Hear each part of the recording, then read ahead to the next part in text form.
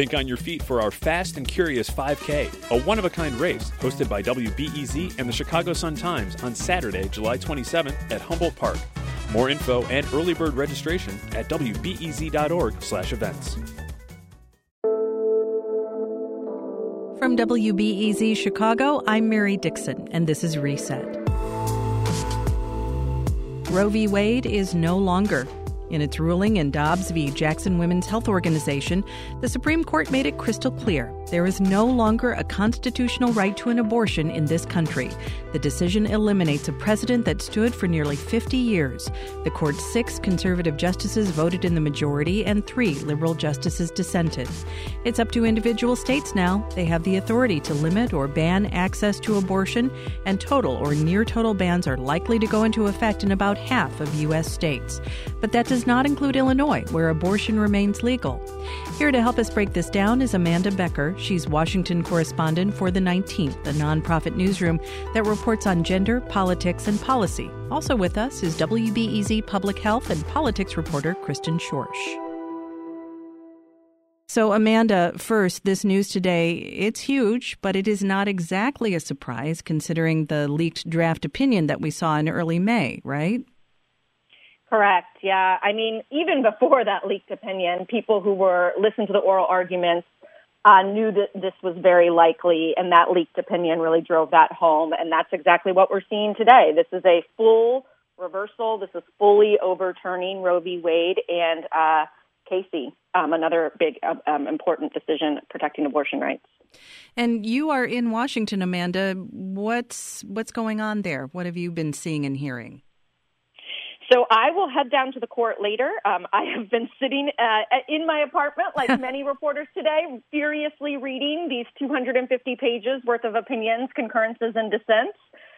So once my stories are out, I will head down to the court and check out the scene there. They did erect a fence a couple of weeks ago around the court, so people won't be able to get as close as they typically can.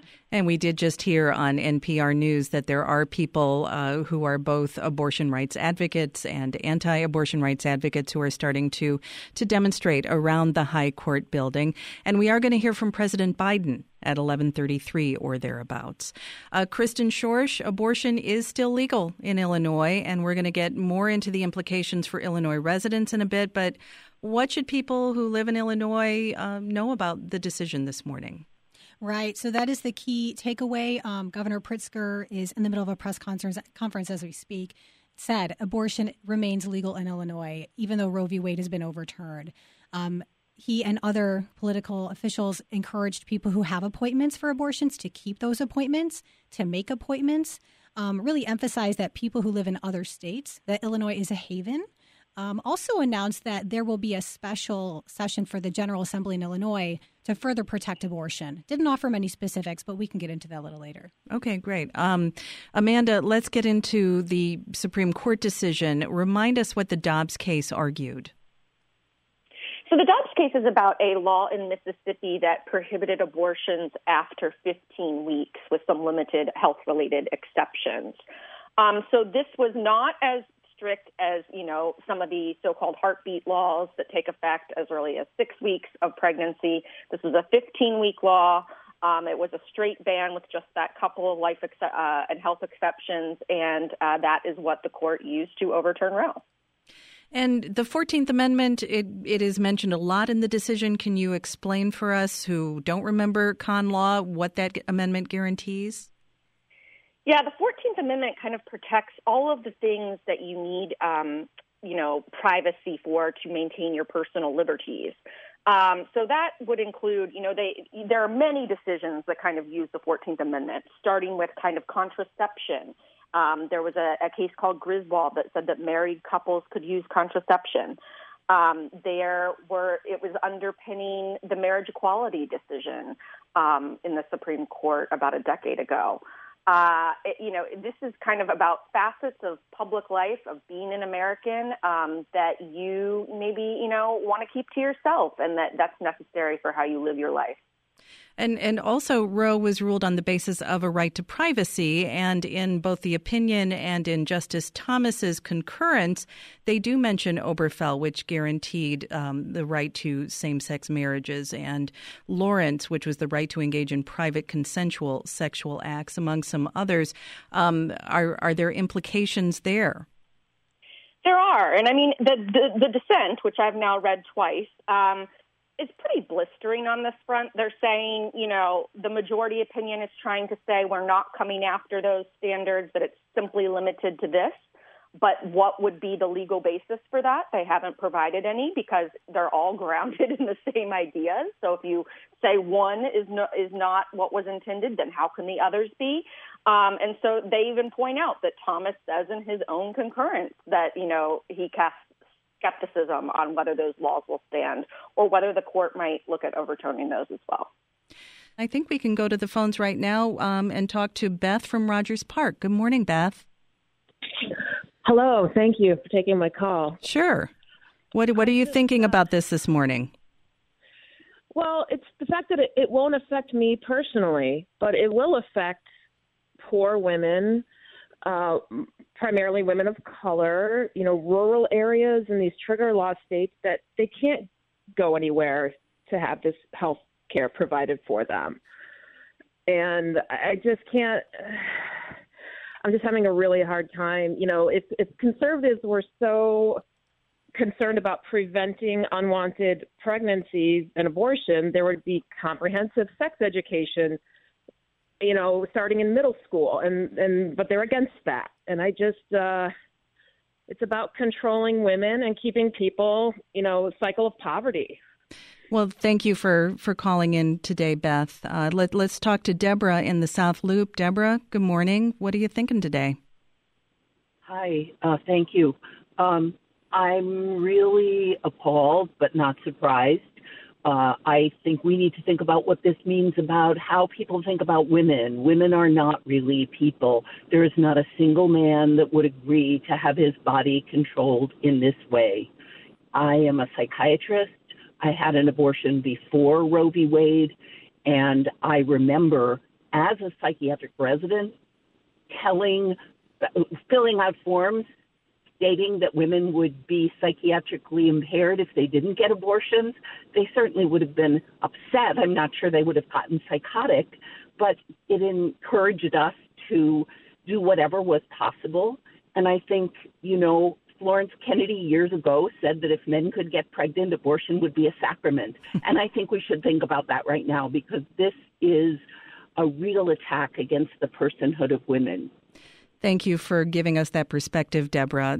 Let's go back to Amanda from the 19th. There has been a lot of talk about these trigger bans. Could you remind us what a trigger ban is and what this means for states that have those laws in effect? Yeah, so there are two ways now that laws are going to start to take effect in states that have banned abortion in some capacity.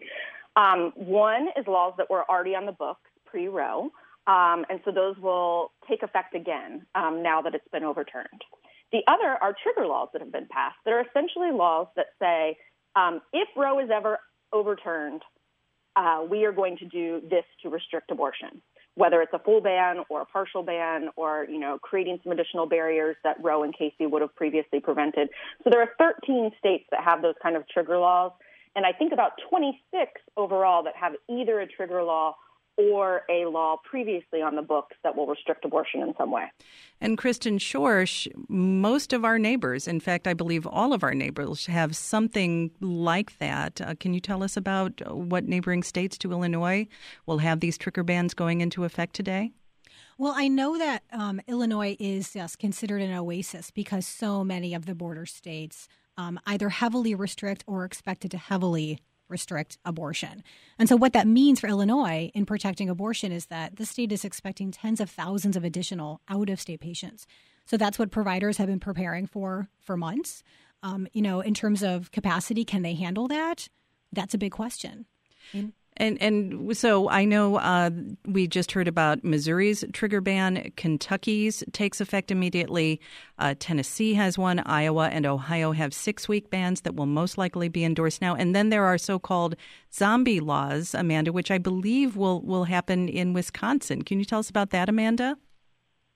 I would need to look at Wisconsin specifically, but zombie laws are kind of the ones that I was describing a couple minutes ago where they might not be enforced currently, but it's technically still on the books, but they were not enforceable either because of Roe or because of Casey in the early 90s. But now that Roe and Casey have been overturned, any pre-existing law restricting abortion that might have been, put on pause or tossed out by the courts based on those things will now take effect again.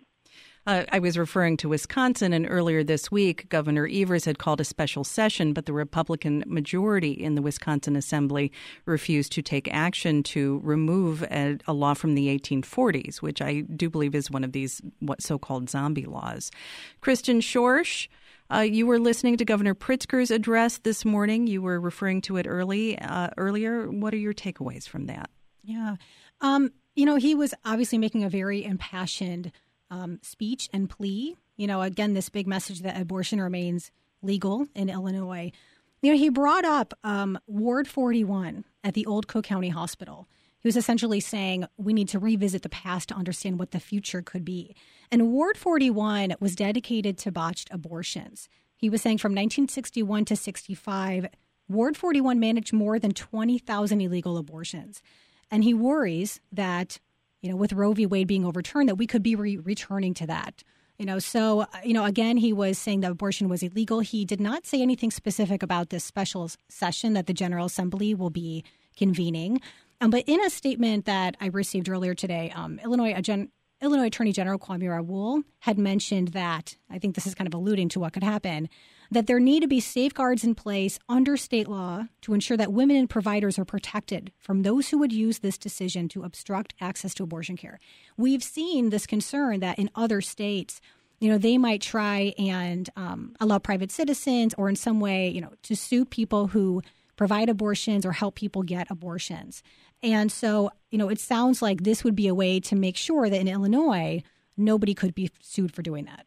Which is the law in some other states, like I believe Texas. Is that correct? Right. Texas allows private citizens to sue anybody who helps getting an abortion. And we do have some audio from Governor Pritzker's news conference earlier. Why don't we hear what he had to say? Let me make this explicit and clear to women throughout our state, throughout the Midwest, and our nation. Illinois will be a safe haven for the exercise of your reproductive rights. In Illinois, Roe v. Wade is still the law. In Illinois, we will not go back. And again, Governor J.B. Pritzker of Illinois calling for a special session in Springfield, although, Kristen, as you've said, it's a little amorphous what they're planning to do. We are in an election year in Illinois. What are the implications? I was going to say, that was one of the things brought up at the presser, is that another state lawmaker said, game on. This is an election issue. So, Governor Pritzker is running for re-election. And so right now we have a pro-choice governor, a pro-choice state legislature. If the governor loses, if the legislature becomes more opposing abortion, that our laws could potentially be repealed. Like the Reproductive Health Act that the governor signed, pretty much codifying abortion into law. So that is the concern. But it sounds like, on the side of lawmakers who support abortion, when you talk about game on, this being an election season, it sounds like they're really going to emphasize that Illinois is a safe haven for abortion.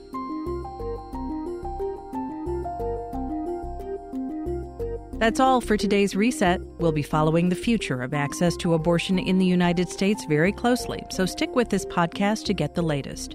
And we want to hear from you. How are you reacting to the news? What's going through your mind now that Roe v. Wade has been overturned?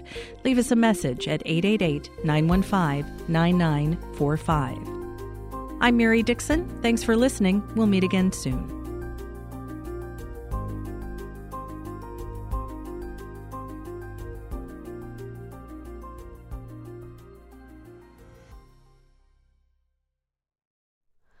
Hi, it's Terry Gross, the host of Fresh Air. We bring you in-depth, long-form interviews with actors, directors, musicians, authors, journalists, and more. Listen to our Peabody Award-winning Fresh Air podcast from WHYY and NPR.